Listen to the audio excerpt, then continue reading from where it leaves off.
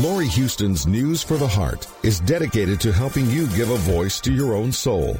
Our hearts have the power to free us from pain and the struggles that keep us from awakening to our true essence. Join Laurie now as we delve into our heart and soul to find the path that will open us to the possibilities and lead us to the life we love to live. Hey, good afternoon. This is News for the Heart. And I have to say, I haven't been so excited about an interview in a really long time, but I have been introduced now. Okay, so let's go back like 2 weeks. I was getting right. It's like, yeah, it's Easter. I didn't really know what I wanted to do. I thought about a book that I'd read, several years ago, Anna, Grandmother of Jesus. I thought, that's a really lovely book. And I thought, wait a minute, I have this great book that's supposed to be, that I'm doing an interview on. So why don't I read that? So it is the Earth Angels Academy. And I can't say enough about this book. I can't say enough about how it inspired me and opened me up. And so since then, Michelle Gordon and I have been chatting relentlessly on, connecting and doing this interview. And I am thrilled to have you on the show, Michelle. So thank you for coming. Well, thank you for inviting me. It's great. Now, you've done 10 books that I know of, 6 in the Earth Angel Academy series and 4 in the Visionary. Is that what you called it? Yeah, the Visionary Collection. Right. So I've now read all of them. Wow, you've been busy this weekend. Well, I read once I read your first book, which is what we're going to chat about, and we're also going to talk about the fact that you're actually going to be coming to North America, which is great. I don't know if you've noticed, but she does have an accent. She is from across the pond, and she will be joining us, which is very exciting. And part of it is because you actually are bringing out the 5th year edition of the Earth Angel Academy. Yeah, so it's 5 years since first publishing the Earth Angel Training Academy, and yeah, I'm just excited to have got a new cover for it, and have just added a few things inside, and it's just to celebrate the fact that it's been 5 years and it's been a pretty crazy journey, and in that time, so I've published another 5 books in that series, and there's lots more to come in that series as well, so we're excited about that. Well, we're excited about that because I can't get enough of it. I tried to figure. I reread the first book yesterday just because. Wow. Well, it really wasn't necessary because I really didn't forget that much. But I found the Visionary. Some of them were lovely. I found some of it being sensitive. I found some of it really hard to read. Right, yeah. It was I've had comments before, some of it is very much more human. They're very, very human. And, and I get it. And that's one of the themes we're going to talk about. We're going to talk about themes because I don't really want to give away the story. The story is beautiful. You want to read it yourself. This is a sort of fictionary. Fictionary, I like it. Yeah, it's visionary fiction, so it's spiritual fiction, but it is based on spiritual and metaphysical concepts and a lot of my own experiences and concepts as well. So most people who read it and love it are just like, this is not fiction. But that's right. Obviously, that's how I write it and how I market it. So right, yes, because there'll be other people that. Yes. To most people, it would be complete fantasy. Right. And that's also really cool because I love reading fantasy myself. So yeah, me too. I love a good story, and I'm not expecting anyone to believe it. But it's great when people do resonate with it and get more from it than just a story. Yeah. So one of the themes that you talk about, obviously, in both books or in both series is death. And I get that, we are to see death as, it's just, well, actually, I have a lovely quote if I can pick that up and find it. But, you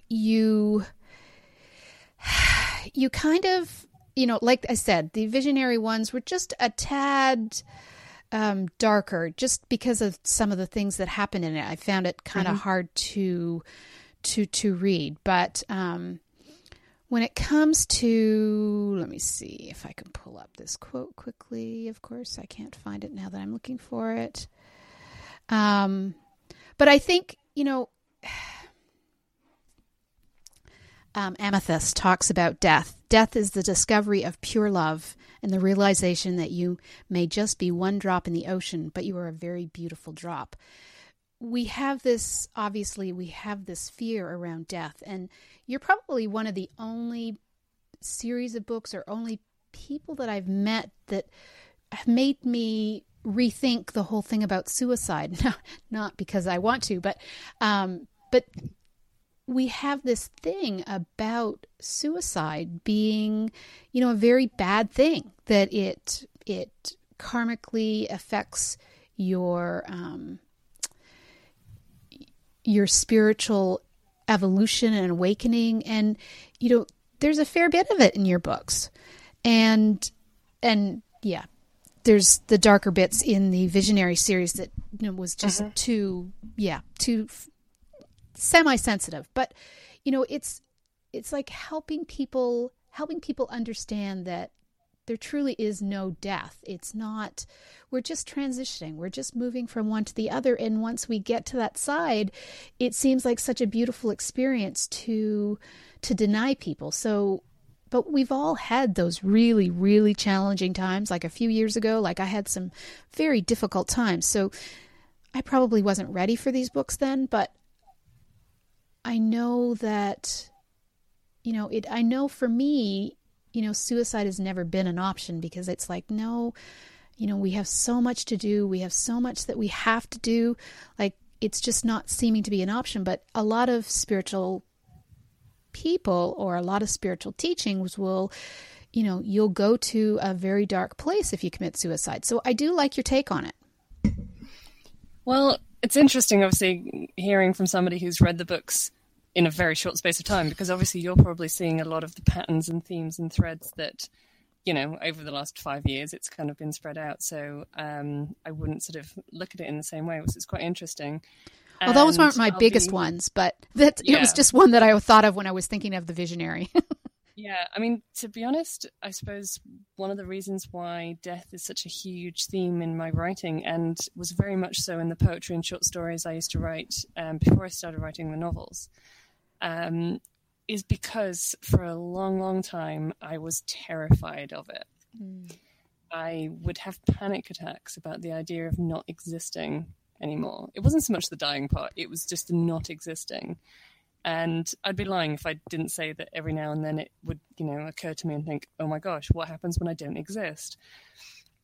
And I suppose writing the stories about life after death, about spirits, about what happens when you die, where you go, I suppose doing that was a way of kind of understanding it and exploring it in my own way for myself, for my own healing. And also with the concept of the Earth Angels, obviously, they're beings from all different planets and realms, and they know that this is not their home.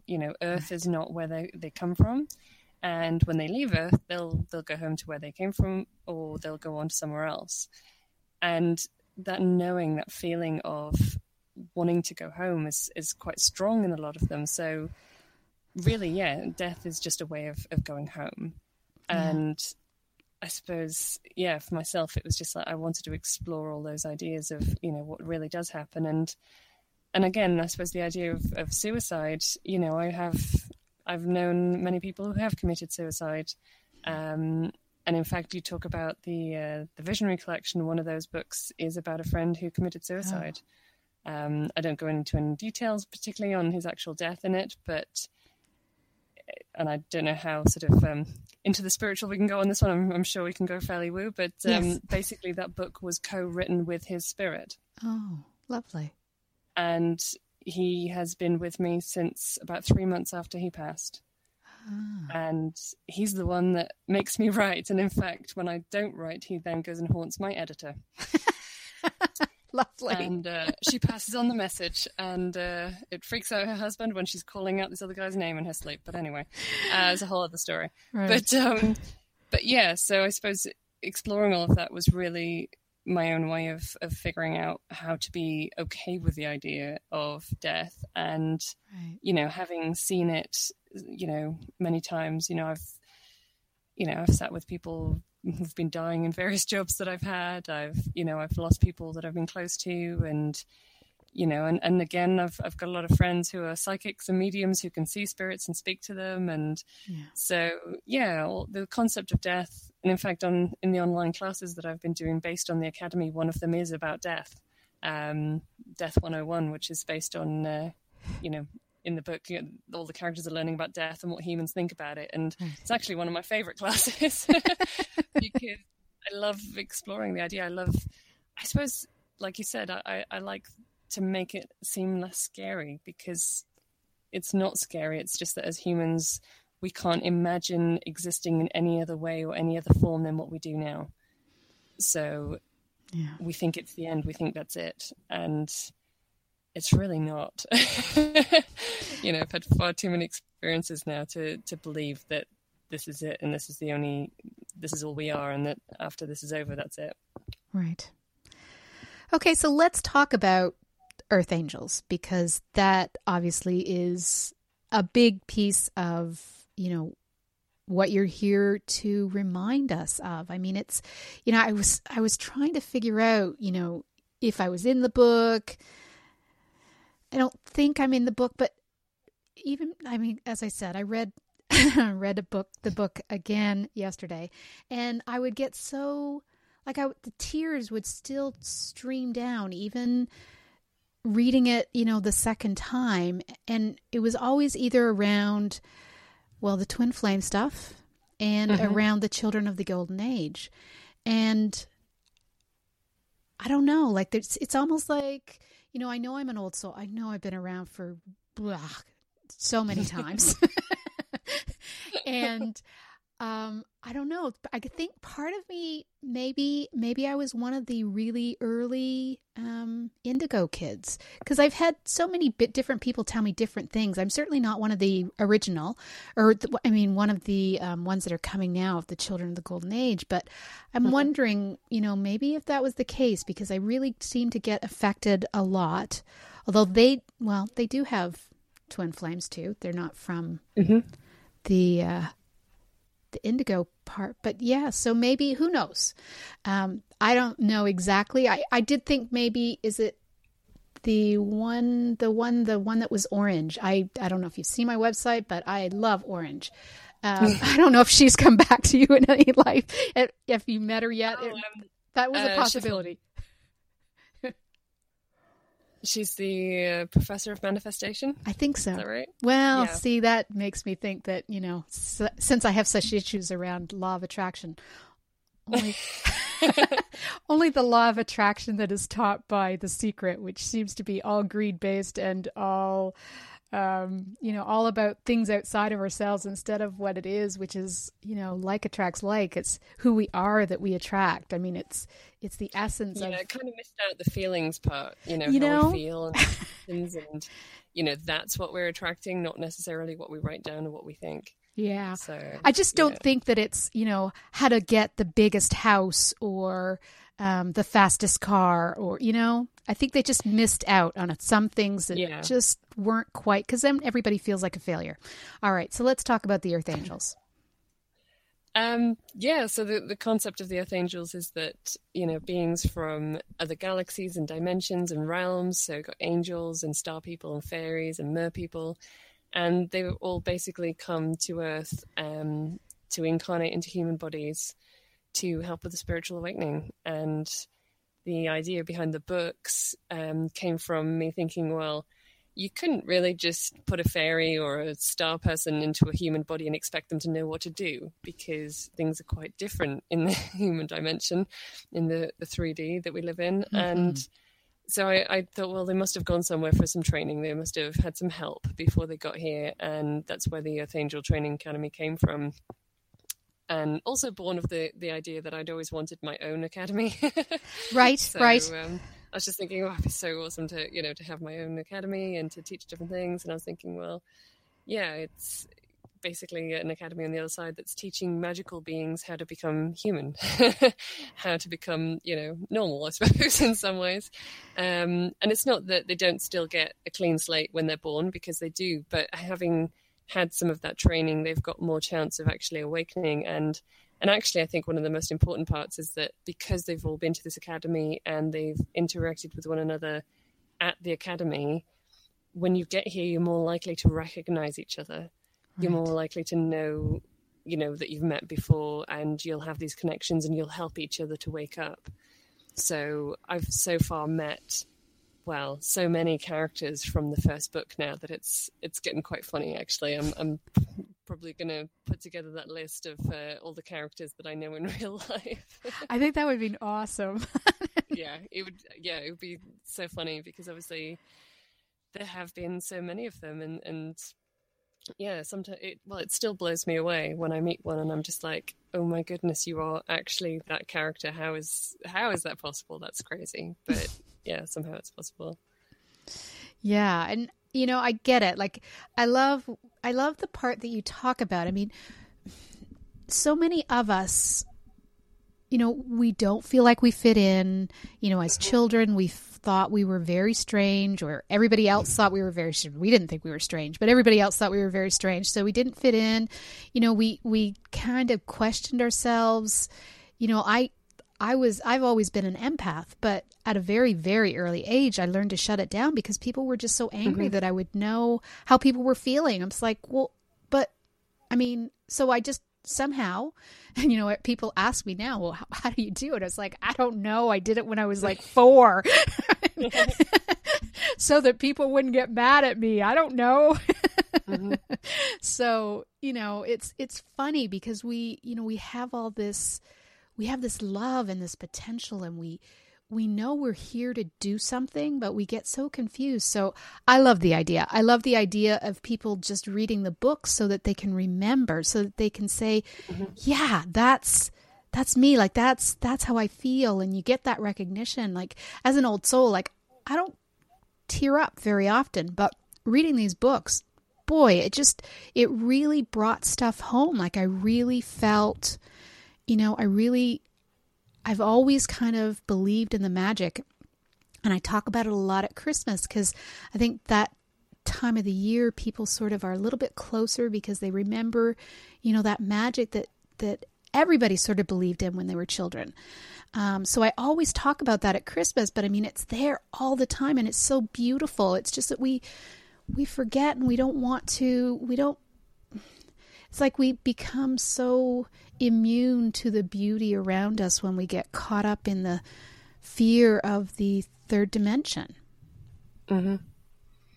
Definitely. I mean, there is a part in the book where they talk about fear. One of Velvet's talking to the second years about it, and she's saying a little bit of fear is good because it can make us cautious and keep us alive. Yes. But when we have so much fear in us that we don't actually do anything because we're too afraid of what's going to happen, or we're too afraid of taking risks, then it stops us from being able to see the magic in things and to enjoy, being here. I mean, as we know from the fairies, the reason that they've come here is to make sure everybody has a bit of fun because they don't really understand what's the point of being here if we can't have a bit of fun. And it is so easy to get sucked into the sort of tiny details of everyday life. Right. And forget that actually there's a bigger reason and purpose to all of this, and all the tiny details, can just take up your time and take you away from your purpose, from the reason that you've come here. Yeah. And what it's all about, really. And I think a lot of people are kind of waking up and realizing, hang on a minute, there's got to be more to it than this. There's got to be more to it than just going to work and watching TV and, sleeping, eating, going out and drinking or whatever. Yeah. There's got to be a little bit more to it than this. And in some ways, that's why I wrote the books in a fictional way, because a lot of people find them as stories and then start reading more about the ideas and the subjects and the concepts and start thinking, hang on a minute, maybe there is something more to it all than this. Right. So And that's what I truly believe is part of why you wrote it. If not to remind the Earth Angels that they're Earth Angels, it's certainly to remind people that there is magic out there, and this part of it isn't fantasy. This part of it is real. I mean, it truly is real, whether you want to connect with it or not. And I do love the fact that you brought up, as women, a lot of us connect in with the burning times. So we are afraid of our own power. We're afraid to step into it, much more than men are, although there are far more women that are open to being awakened, although that is changing. But, there are a lot of women that are still afraid, and that was brought up in the second years, that they're afraid to make the changes. They're afraid to be different because of, it's kind of in the collective unconscious. What's happened to women who've stood in their power, who have, been the inspiration. And we were burned. All sorts of things happened to us. Yeah, I think, having powerful women it's kind of a scary concept, really. I mean, in the first book, it wasn't until after I'd written it, actually, that I realized that all the main characters and all the ones in power were female. Mm-hmm.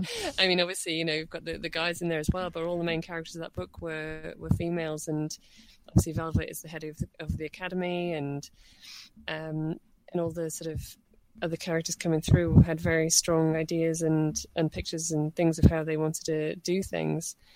And I think it is kind of a scary concept to stand in that power and stand your ground and speak your truth. Yeah. And especially for angels, incarnated angels who don't want to hurt anybody.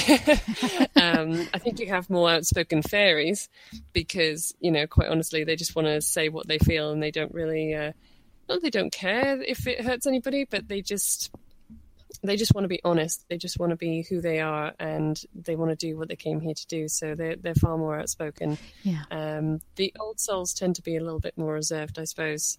And in some ways, it's quite interesting with the whole idea of there's a lot more women who are open to spirituality, but when you look at the people who are well known in the spiritual world, there's a lot more men.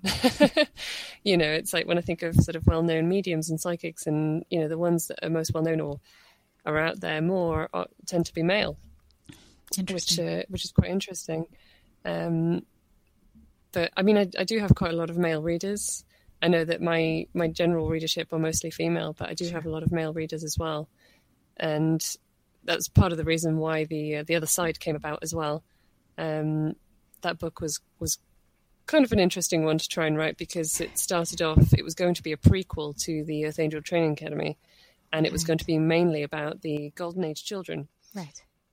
Which was my idea. Of course, I start writing it, and that's completely not what actually came out. And basically, I had all the male characters lined up going, well, are you going to tell my story yet? So it ended up being the other side, which was basically the same story as the Academy, but told from the point of view of all the male characters. And also the children of the Golden Age, but more so the male characters than anybody else. Right. So, I got to sort of tell their side of the story, and I think the balance of the masculine and the feminine is a really important theme at the moment, because standing in our own power as women doesn't mean that we need to become more masculine. It means we need to become more feminine, Absolutely. But in our power. And I think there has been some confusion, and women have becoming more masculine. So then the men are like, well, what are we supposed to do? And they're kind of losing their roles in some ways, because we're kind of taking over that. And I don't think that was really the point of what we were supposed to be doing. I think it was more to just bring in the balance between the masculine and the feminine, and honor each other for our strengths and our weaknesses, and not try to become everything. Exactly. And that's, I mean, it's such a pivotal point, because, when, the whole women's movement came in the 60s, I mean, it was very masculine. I mean, it was so masculine. It just, I mean, so many women couldn't relate to it because it was way too masculine. Mm-hmm. And, there was so much competition and a lot of women that are in the highest positions. I mean, they feel they have to be, a more masculine energy to compete. And it's just sad because we really do have to embrace who we are. We need to embrace that feminine quality. And of course, in both sexes, there are a combination, and there are lots of, not lots, but they say it's like 20% of women will have a more masculine energy and 20% of men will have a more feminine energy. And that doesn't have anything to do with their sexuality. It just has to do with their energy. But it's, we have to find that place where we feel so comfortable. So yeah, it's a big, important thing that I hope will come out more in your books, because it is important. I loved, okay, so let's go back to your themes, because we could get lost in your books forever. Let's go back to the children. So the Earth Angels are here to assist people. And, you do have some great quotes. And I know that, it's so it's out there a lot about, the whole butterfly wings, but, it's there to make a point. Like, one person can make a huge difference. Like, if you're being authentic and your true essence, I mean, just by smiling at someone, it can change their whole world. Like, we have no idea how powerful one person can be, but imagine if we all united. Like, imagine if all the Earth Angels woke up and we together, could make, it could be exponential. I mean, it's just, this is what you're here to do, is to remind us of who we are. Yeah, I love playing with the idea of, just one tiny thing can change so much. It can save somebody's life. It can, even just make somebody's day, or and I think there has been a big movement recently with the random acts of kindness. Yeah. There's been so much where people are just doing random things just to cheer people up or to make people happy, and I do kind of explore that a little bit in the later books in the Earth Angel series, where a couple of the characters decide to go out and do random acts of kindness. Yeah, that was awesome. And it's just, you just never know what people are actually going through. When you walk down the street and you walk past somebody and you smile at them, you might be the only person they've had smiled at them like all day or all week. Mm-hmm. Even when you just take the time to speak to somebody, I remember working, I've had lots of different jobs, but I remember working on a switchboard once, and some of the people calling up, I would be trying to direct them to the right department, and they would just want to chat. And I'm just like, all the lights would be lit up of all the calls that I'm supposed to be taking, and they're just chattering away, and I'm thinking, but what if I'm the only person they've actually had a conversation with this week? You just don't know what kind of contact people have had with other people. And I think it's just so, so important. And, I think a lot of Earth Angels can feel a little bit overwhelmed as well at the idea that they've come here to make a difference. They've come here to change the world, to fix the world, whatever they, the way they want to see it. And that's a really overwhelming thing for one person. So to think that every tiny little thing that you do is creating ripples that does actually change the world, it's a lot easier to be able to do things. Yeah. Yeah. I mean, it's just a lovely way of looking at it. And I think, more people just need to realize it. Like, a lot of people think, they give up because they think, well, I can't change anything anyway. And in some ways, we're not here to change other people or other things. We're just here to be ourselves. We're here to, to create the essence of who we are and let that shine. It's not about, changing other people. It's just be who you are, and that will change other people. Yeah, exactly. It's being the most amazing you that you can possibly be, and following, your own purpose and mission, and just shining, I suppose, sort of shining your own light so that, other people are inspired by it. And, you will then find that you tend to attract people. I was saying about the law of attraction, the more that you're yourself and you're being authentic, you tend to then attract people who are on the same wavelength as you. You're on the same vibration, and it then just creates an even bigger ripple. Yeah. Like-hearted.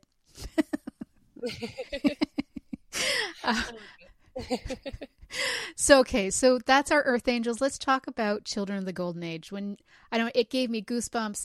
It I teared up. I mean, I've known about the Indigos for a long time. I've known about the crystals. The concept of the Rainbow Children has been out for a while. I mean, but when reading it and understanding what that was saying, I don't know. It was magical. Yeah, the new generations of children, the Golden Age children, it's something.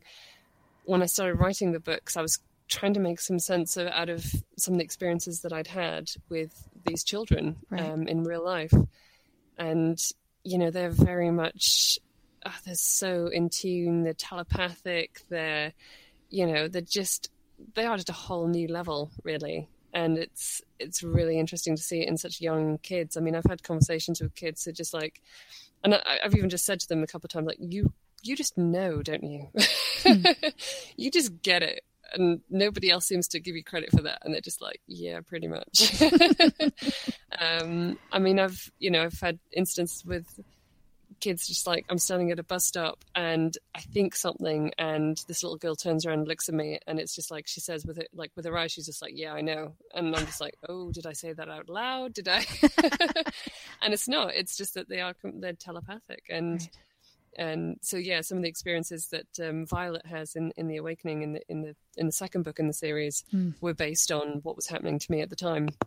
Nice. Or just before, because I was trying to make sense of it. And it made total sense that I was having these experiences because I'd said to the children, previously, if I'm not awake, wake me up, do something to remind me. And these experiences were all part of that. So, yeah, the Golden Age children, there's the Indigos, the crystals, and the rainbows. And they've come from completely different galaxies to us. They've come from places of pure light and love and wisdom. And they all, they each have different roles. So the Indigos are the way changers. They're the ones shaking things up. They're the ones refusing to let the systems and things remain as they are. And their energy is a very, very high vibrational energy. So, they can think and do things at a speed that most of us, just feel dizzy. The crystals... Yeah, some of the stuff about the crystals that came through as I was writing, it was quite interesting because the crystals are literally crystals. Their energy is that of the crystals from the earth. So they have a much slower energy, but it's so knowledgeable and so wise, and they just take everything in and they kind of consider everything, and they're quite telepathic. So a lot of the time when they're younger, they don't feel the need to speak, so they're sort of seen as being a bit slow or not quite there. And that's not the case at all. They are so switched on, but they don't feel the need to be at a fast pace. And then the rainbows they are just pure light. They are just pure beings of light, and they don't have any baggage or karma or anything. They are purely here to raise the vibration of the earth as a whole and to bring their wisdom with them. Yeah, I honestly believe that a lot of the, because autism is becoming so big right now, like bigger than ever before, I think a lot of the autistic kids are part of the children of the Golden Age that they're just because they have no filters, they just kind of have to shut down a bit so that they can actually be here on Earth. So definitely. I mean, and with the Indigos, you're probably looking at ADHD and ADD. Yeah. Because they, it seems like they can't hold their attention to anything for very long, but actually it's just because their mind is working so much faster than ours. And they usually have something that they're exceptionally amazing at. And same with autism and Asperger's, and they have their specialties. They have the thing that they can do like nobody else. And I suppose the human way that we've been used to is that people have to be all round good at everything. In school and in work and in our lives, we have to be able to do everything. We all have to be completely independent and to be able to do it all. And I think what the Golden Age children are actually showing us and reminding us is that actually we're meant to be all in it together as a collective, as a whole, as communities. And so playing to our strengths and doing the things that we're actually the best at makes much more sense than trying to do everything. And, you know, not doing everything very well, but just kind of getting by and existing.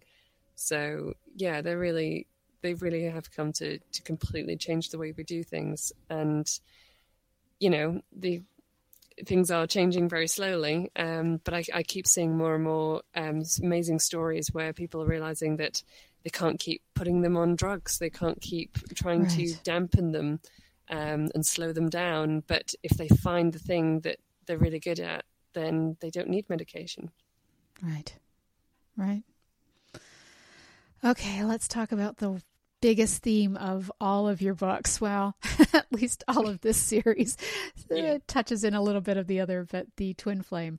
So honestly, I have met a soulmate or someone from my soul group in this life, and I know how difficult that was when he wasn't ready and kept making the same decisions that he'd made in previous lives. And it was like, you know, it was frustrating and it was, you know, difficult. But at the same time, I had people say, well, you know, he's not the one. And I'm like, you know what? I don't believe in the one. I don't connect at all with that. I don't believe that we were one soul and then we were divided and then we've looked for that, you know, other half forever, because that kind of is the definition of what a twin flame is.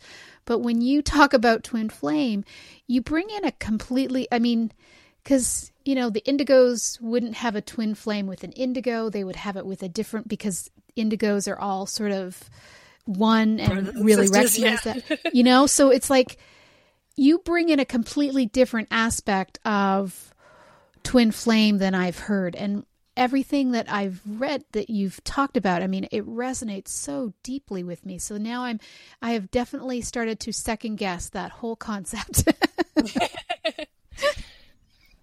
Yeah, the twin flame concept is an interesting one. I mean, when I first wrote the Earth Angel Training Academy, and I published it 5 years ago, but I wrote it in 2009, so 7 years ago, and I knew very little about the actual concept of twin flames other than my own experience and literally a couple of lines that I read in a book.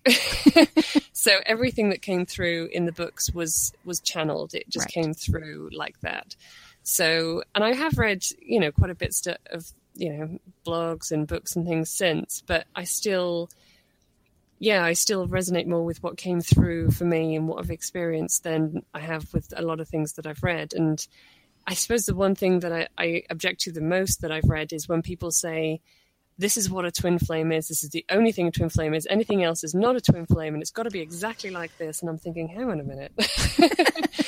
Everybody is going to have a different experience. Everybody is, you know, every twin flame relationship is going to be different, you know, because people are different. Like, you know, you can't put it into a cookie cutter kind of mold and say, if it's anything other than this, it's not a twin flame relationship, because how can anybody know that? Exactly.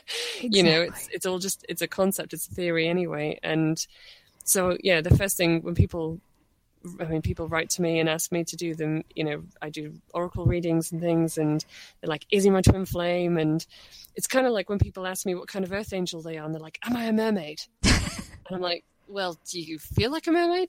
Yeah. I'm like, well, okay then. You don't need me to tell you this. And I think it's definitely got to be an inner journey and an inner quest. And I suppose my books are just a way of helping to remind people of what it's all about, but it's not like the definitive answer to it. So yeah, with the way that I see twin flames is that I don't even believe that you only have one twin flame. Oh, okay. That makes sense. But I do believe that out of, I don't know, say you had 7 twin flames, I'm just throwing a number out there, but say you had 7, the chances are there might only be 1 out of that 7 or 2 out of that 7 that would be the right age, the right gender, in the right space, in the right geographical location. So the chances are you might only meet 1, maybe 2 or 3 of them, but there isn't just one of them. Okay. So when people do meet more than one, they get really confused. They're like, well, hang on a minute, I thought that was my twin flame, but this is my twin flame. And also getting hung up on the label of it as well is not always a great thing, because sometimes that can actually hinder the relationship, especially with twin flame relationships. I know there's well-known stages, and I mean, I've posted them on my blog, and I've kind of discussed them a little bit through the books, the idea that the relationship goes through different stages. And so, you go through meeting and awakening, and then you go through like testing and crisis. And then quite often a lot of twin flames end up at the runner stage. So, one pushes the other away or one runs. And again, not every relationship is going to go through the same stages. It's not always going to look the same, but as a generalization, I suppose that's fairly close. And I think it's really looking at the underlying causes and reasons for these things. So, why does one feel the need to run? Mm-hmm. Is it because they're not ready? Is it because they're not in the right space energetically? Is it because they're just overwhelmed by the whole concept? Sometimes it is down to their past life reunions. So sometimes there'll be something that happened in their past reunion that never got resolved, and that will then show up in this life. There's so many different reasons, and sometimes it's purely that they both have very strong missions. They have both very strong reasons for being here, and at that moment in time, those two missions aren't aligned with each other. One needs to go in one direction and the other needs to go in the other direction in order to fulfill those missions. And with twin flame relationships, it's very, very difficult to have compromise. So within most relationships, there'll be some compromise. One will compromise what they want to do for the other, or to stay in that space. But with twin flames, it's very difficult to have that compromise if you've both got very strong missions, because you believe in each other so much that you wouldn't want to be the reason why they're not following their mission. So you will actually be actively encouraging them to go and fulfill their mission. And I know that's where I've been at with my flame, is that he has a strong mission, I have a strong mission. We both believe in each other so much that we could never be the reason why we each didn't fulfill our missions here. Right. And if that means being apart, then that means being apart. But we've gotten to a space now where we can do that. Right. And it's not the end of the world, which I have to admit, the first few times, it did feel like the end of the world. And that goes back to the idea that most earth angels on earth feel like they want to go home. And one of the overriding feelings that you have when you're with your twin flame is that you feel like you've come home.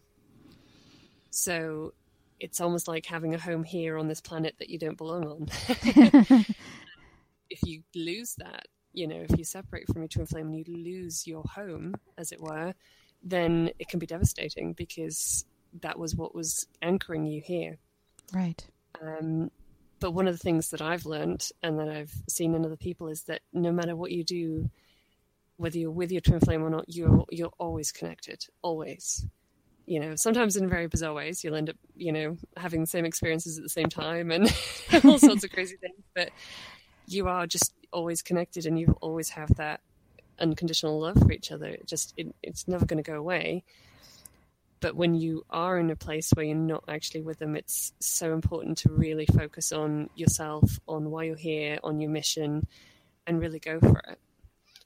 Because the reunion of the flames is a big part of the spiritual awakening right now, but it's not the only part. And some people spend so much of their time wanting to be with their flame, looking for their flame, and then missing their flame if they split up when they finally found them. And it can kind of take over everything else. And it's not the only reason that we're here. It's part of it, definitely, but it's not the only reason that we're here. Right.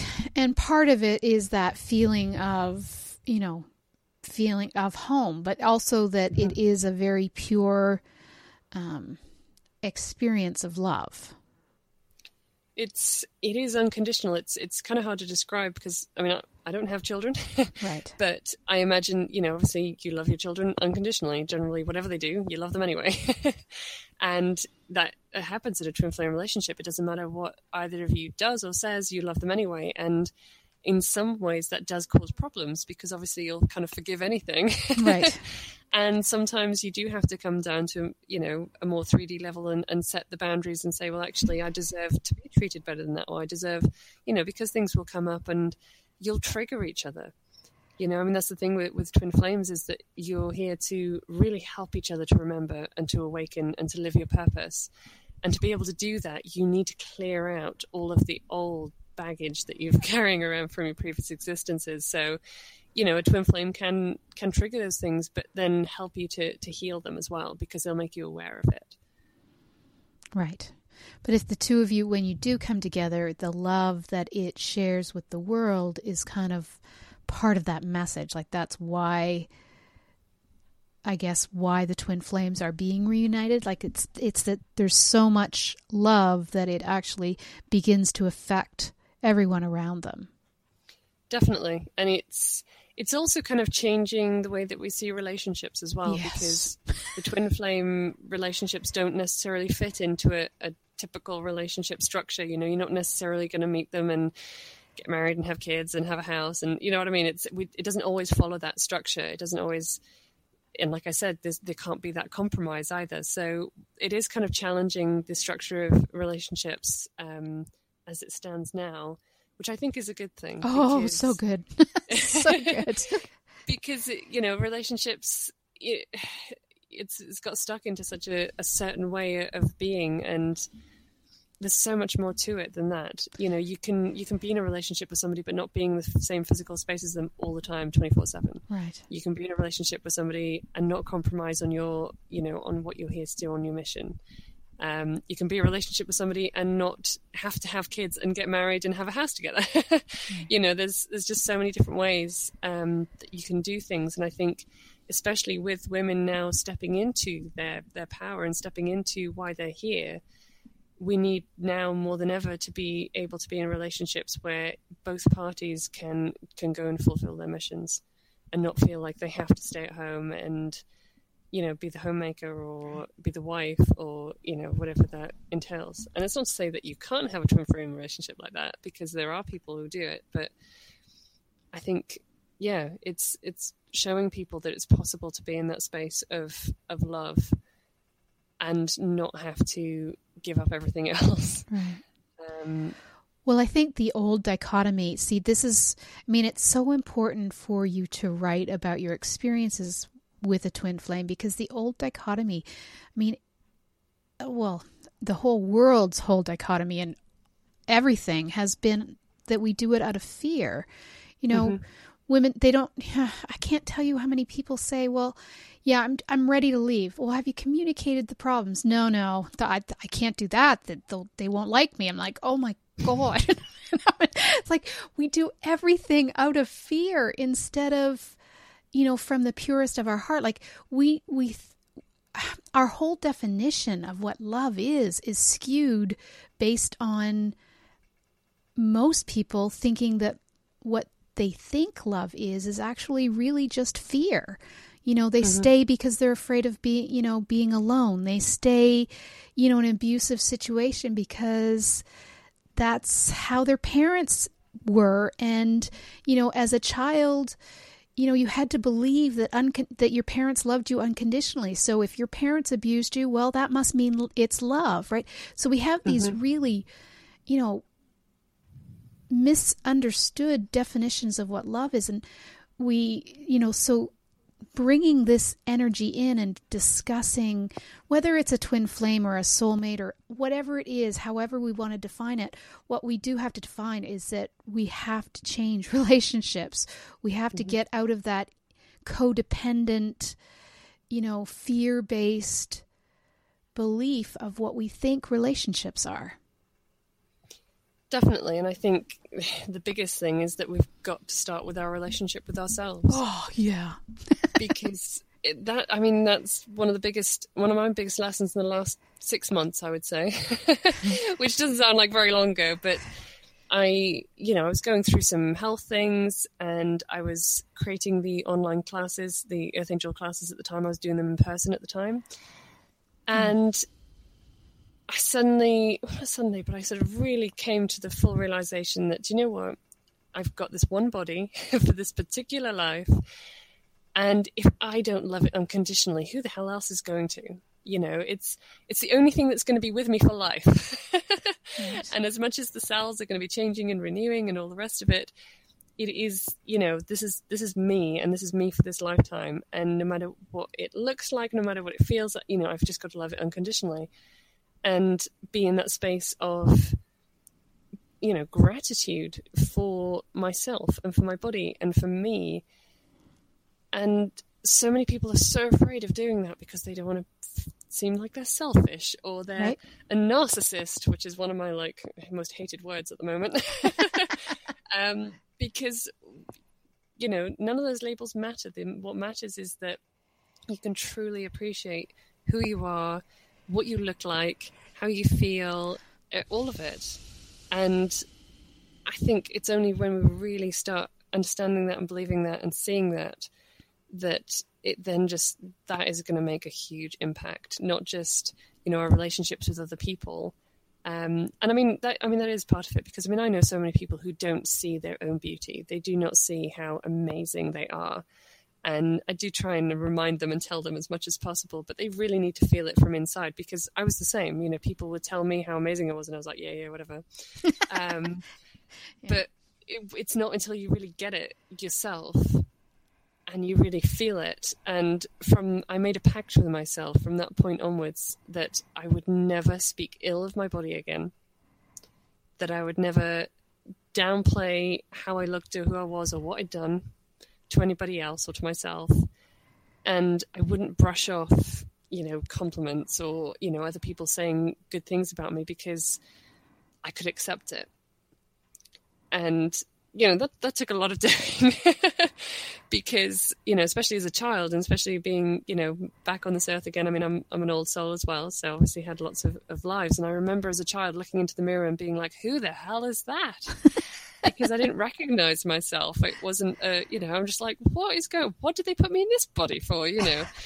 And I was really, really harsh on myself. I just couldn't get it. I just didn't like what I saw, and I couldn't even tell you why. Right. I just know that it wasn't what I was used to. It wasn't what I'd expected or hoped for. I don't know, but I do know that the body that I'm in is perfect for the mission that I'm doing. It's perfect for, you know, even all the health issues or everything that I've been through is perfect because it's helped me to get to the point where I am. I can empathize with people in different situations. I can, you know, really feel where people are coming from, and it's, you know, it's allowed me to do everything that I've done and be where I am. And yeah, if ever everybody can get to that point where no matter what weight they are, no matter what they look like, no matter what space they're in, they can just love themselves first and foremost, so that just has a ripple effect outwards from there.